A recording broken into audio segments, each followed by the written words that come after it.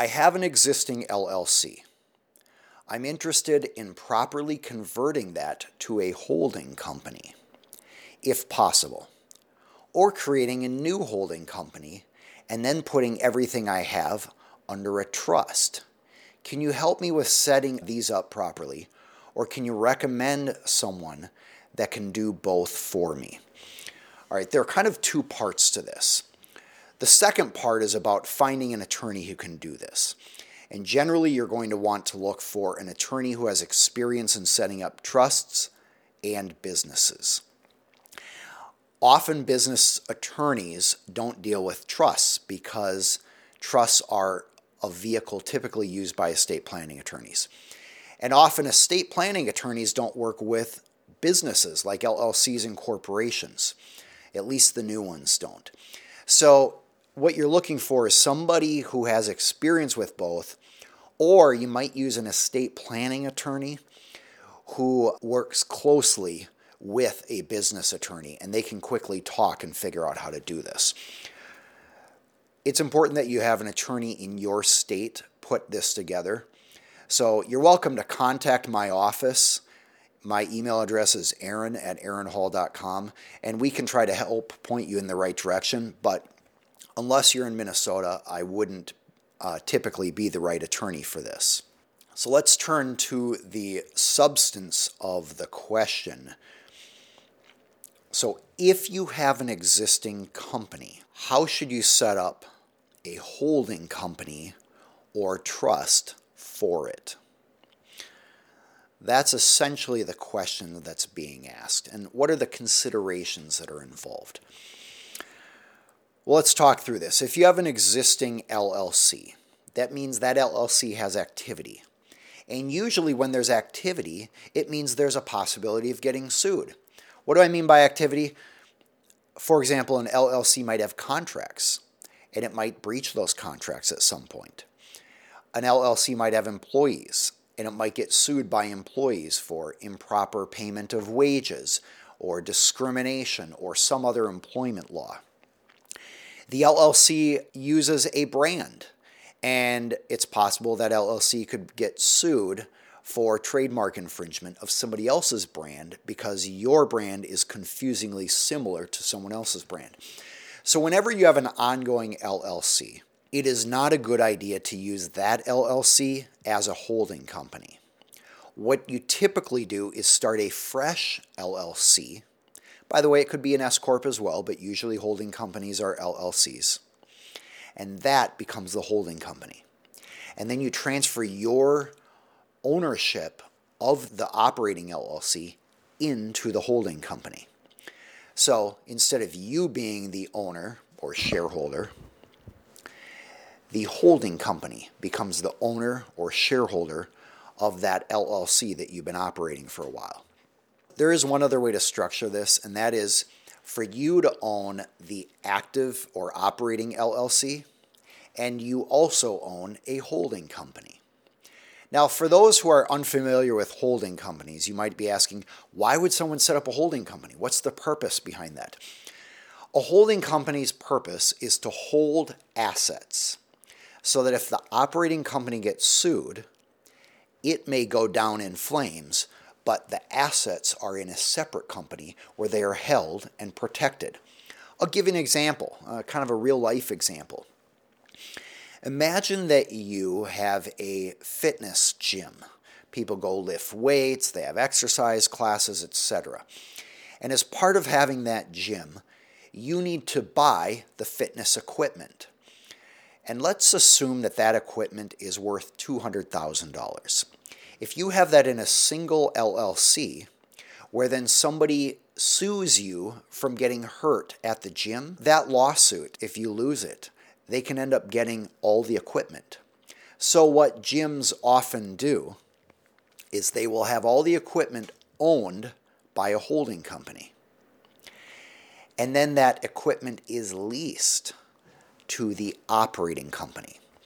So let's say you had a gym called Fire Gym, and then you have a separate holding company called Green Acre Holding Company. Fire Gym would sell memberships, Fire Gym would hire the employees, Fire Gym is on the branding, but Fire Gym owns very little. Fire Gym might own some computers, some t-shirts, some other branded stuff, but the owner's goal is to keep the assets in Fire Gym very low. Now you might say, well, what about the money? Because all the members are paying the money. That's absolutely true. Members are paying money into the gym, and so as that money accumulates, you have a couple options. Option one, pay a profit distribution to the owner. That means the money is paid out essentially as like dividends on a stock. It's essentially a profit distribution that's paid out to the owner, and then it's no longer available to somebody who sues you in a lawsuit. Another common practice is for the company to be paying lease payments for the equipment that's being leased from Green Acre Holding Company.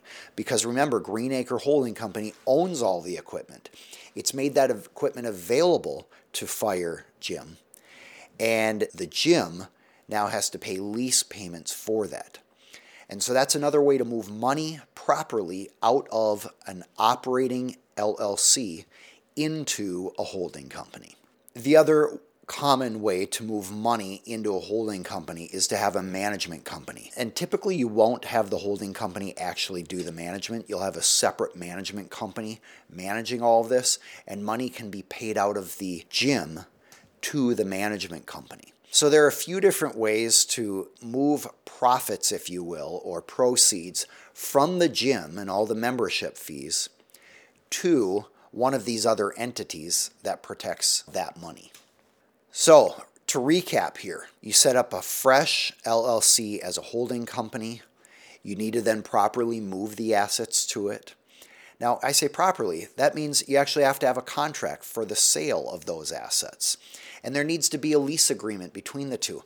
One of the problems with setting up this sort of structure is the legal fees. You have to pay an attorney to draft all the contracts, because if you don't have proper contracts between companies, courts have said you're not following the formalities of two separate companies. You're not treating it like two real companies. And because you're not treating it as separate companies, a court won't either. In other words, if you're not keeping separate bank accounts for the holding company and the operating company, and you're not having proper contracts, and you're not properly tracking who owns what, then a court will pierce the corporate veil, which essentially means allow the liabilities or debts or obligations of the operating company to transfer over to the holding company. And now all of your assets in the holding company are exposed. The other part of this question related to a trust and how to use a trust. Let's talk about how to use a trust to protect your assets. There are revocable trusts and irrevocable trusts. And those are two distinct categories of trusts. A revocable trust is used for your estate planning. It means that you can revoke it or change it at any time. An irrevocable trust cannot be revoked by you. It cannot be changed by you. It cannot be modified by you. And an irrevocable trust allows you to have some separation between you and your assets. Why would anyone ever do an irrevocable trust? Because they can't change it. Here's why. Because if you get sued, the court or the creditor can step into your shoes and make changes to a trust that's revocable, but not changes to a trust that's irrevocable. And so an irrevocable trust can be a valuable tool for protecting your assets from your creditors. A revocable trust can protect assets from your beneficiaries' creditors, but not your own. So we're using a lot of legal terms here. Let's talk through a little example to try to make this more simple. Imagine that you set up a revocable trust, and you put your home into that revocable trust. If you get sued and you lose, and the judge says you owe $1 million, and let's say your home is worth $1 million, just for simple math here. As a general rule, the equity in that home, or at least a portion of it, is exposed to the creditor. And you know what? Home isn't a great example because a lot of states have exemption laws that exempt a home residence. So let's say you have a cabin, because that's an even cleaner example. You own $1 million cabin. The creditor can force a sale of that cabin because the creditor won a $1 million judgment against you. The creditor has a right to go after your assets, and if you don't freely pay that $1 million, they can go after assets that you own, like your cabin. And that's true even if that cabin is in a revocable trust, because you have the right to pull assets out of that trust, revoke the trust, or change the trust. But if you have an irrevocable trust, that's a trust that you cannot change, and you've put your cabin into that, the creditor is limited in going after that.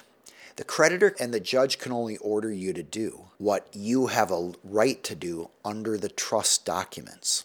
So, for example, let's say you set up an irrevocable trust, and under this trust, you cannot change the trust. And let's say you're not the trustee, so you don't have the right to manage the trust. Let's say it's your daughter. And let's say you're not a beneficiary of the trust either. The beneficiaries are your daughter and son. In that case, you have given up the cabin to the trust. The daughter manages the trust, you don't. The daughter and son benefit from the trust, you don't. If somebody steps into your shoes, there's no way to pull that cabin back out. And that is why a creditor, who may have the right to everything you own, does not have a right to something that's in that trust, because you have no benefits coming out of that trust. That, at a really high level, is how a trust can be used to protect assets from creditors. Now, you can't wait until you get sued and just put your cabin in a trust to try to protect it. That can be considered a fraudulent conveyance. And there is a Fraudulent Conveyance Act that prevents that sort of transaction, just to prevent creditors from getting something. But if you are setting this up in advance of the threat of a lawsuit, generally that transaction will not be undone. The assets will not be disgorged by a court, and that transaction will be respected and preserved, which means the creditor can only get from you what you have. You don't have that cabin anymore. As you can see, this whole concept of using LLCs and trusts and holding companies to minimize risk, it's complex. I don't recommend people do it on their own because you're too close to the situation. There's a lot of value in having a third party analyze your circumstances who's a little bit removed from the situation and not emotional about it. So if you are thinking about using a trust or a holding company to minimize your risk, I strongly recommend that you consult with an attorney in your state who has experience using trusts and holding companies and designing what that plan looks like. How much should that cost? Usually just pay for an hour of time. So you don't need to pay thousands of dollars to get a design put together. You can typically pay a good attorney for 1 hour of time, and that attorney can ask the questions about your circumstances, figure out your concerns, your risks, and your needs, and then put together an outline or a plan of what that would look like. And then you can decide whether to pay that attorney to implement the plan or not. Typically, you're going to spend a few $1,000s setting up any entities and trust that's needed. When I say a few $1,000s, I'm guessing it's going to be somewhere between $3,000 and $10,000, depending on how many things you need and what the relationship is between the different entities and trusts. Thanks for joining us today. If you'd like to find out more, check out our YouTube channel. We have a lot of similar topics there. And if you have questions that weren't answered today, I'd love for you to submit them. You can submit them by email or by adding a question in the comments section below. Have a great day.